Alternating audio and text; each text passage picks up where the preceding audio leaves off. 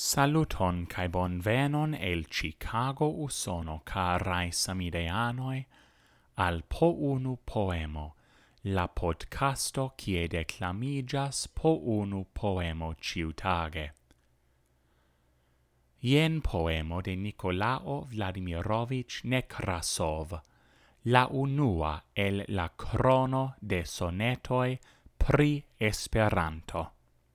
Solvita fine estas la problemo, estinta longe malproxima cel, etendas helan lumon la emblemo de la quinpinta verd radia stel.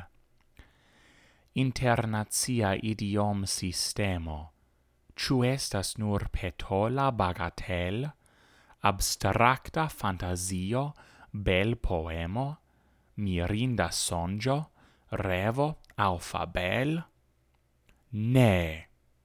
Credas mi che baldau tempo venos, cae la homaro plene nin comprenos, en la tutmonda evolu stadi. La teron circau captos cant batala, per himno de fratez universala, triumfa Esperanto melodi.